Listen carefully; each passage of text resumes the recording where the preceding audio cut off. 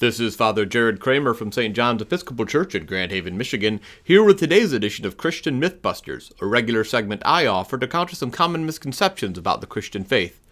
Today is Wednesday in Holy Week, which also has another name in the tradition of the Church, Spy Wednesday. It's called this because it was on this day that Judas betrayed Jesus to the Sanhedrin.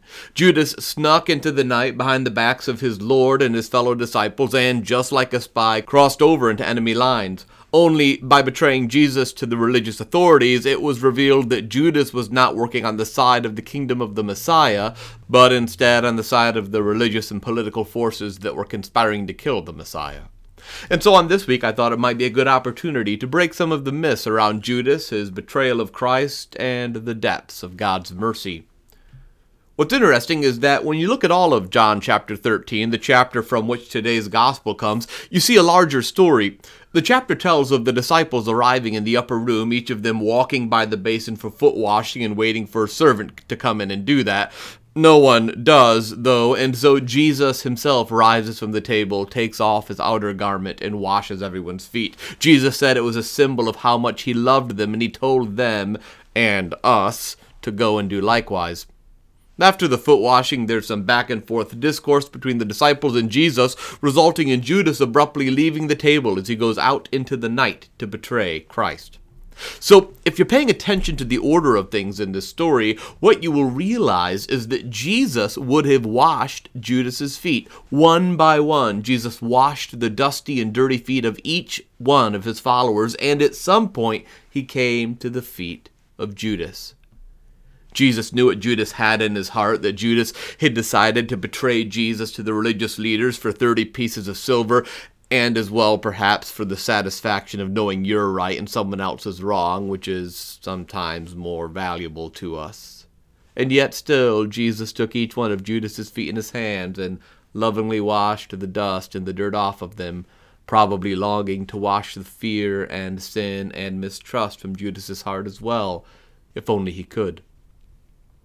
In the All Souls Chapel of our parish, there's an icon to the left of the altar called the Anastasis, or the Raising Up. It is the traditional Easter icon in the Orthodox Church, and you might think, looking at the Anastasis icon, that it is an icon of Christ's resurrection, but it's not. It's actually an icon of Jesus breaking down the doors to hell itself to raise up those who died before he came. And so in the icon, Jesus descends to the dead, and he lifts Adam and Eve out of their graves to bring them to paradise. This is the doctrine of the harrowing of hell, which the Church observes on Holy Saturday, the day before Easter Sunday.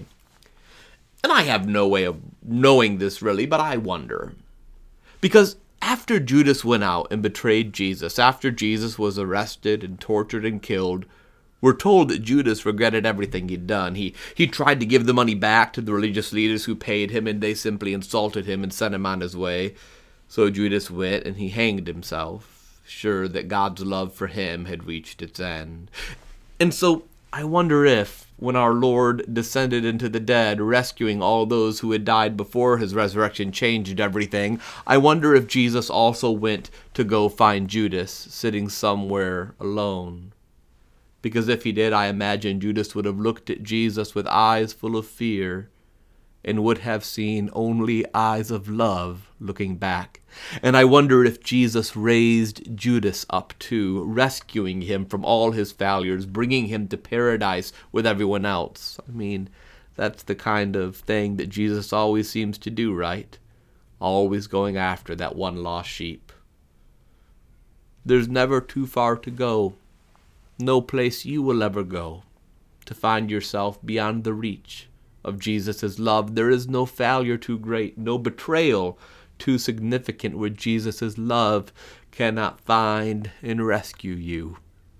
And I really hope on this Wednesday of Holy Week that you know that.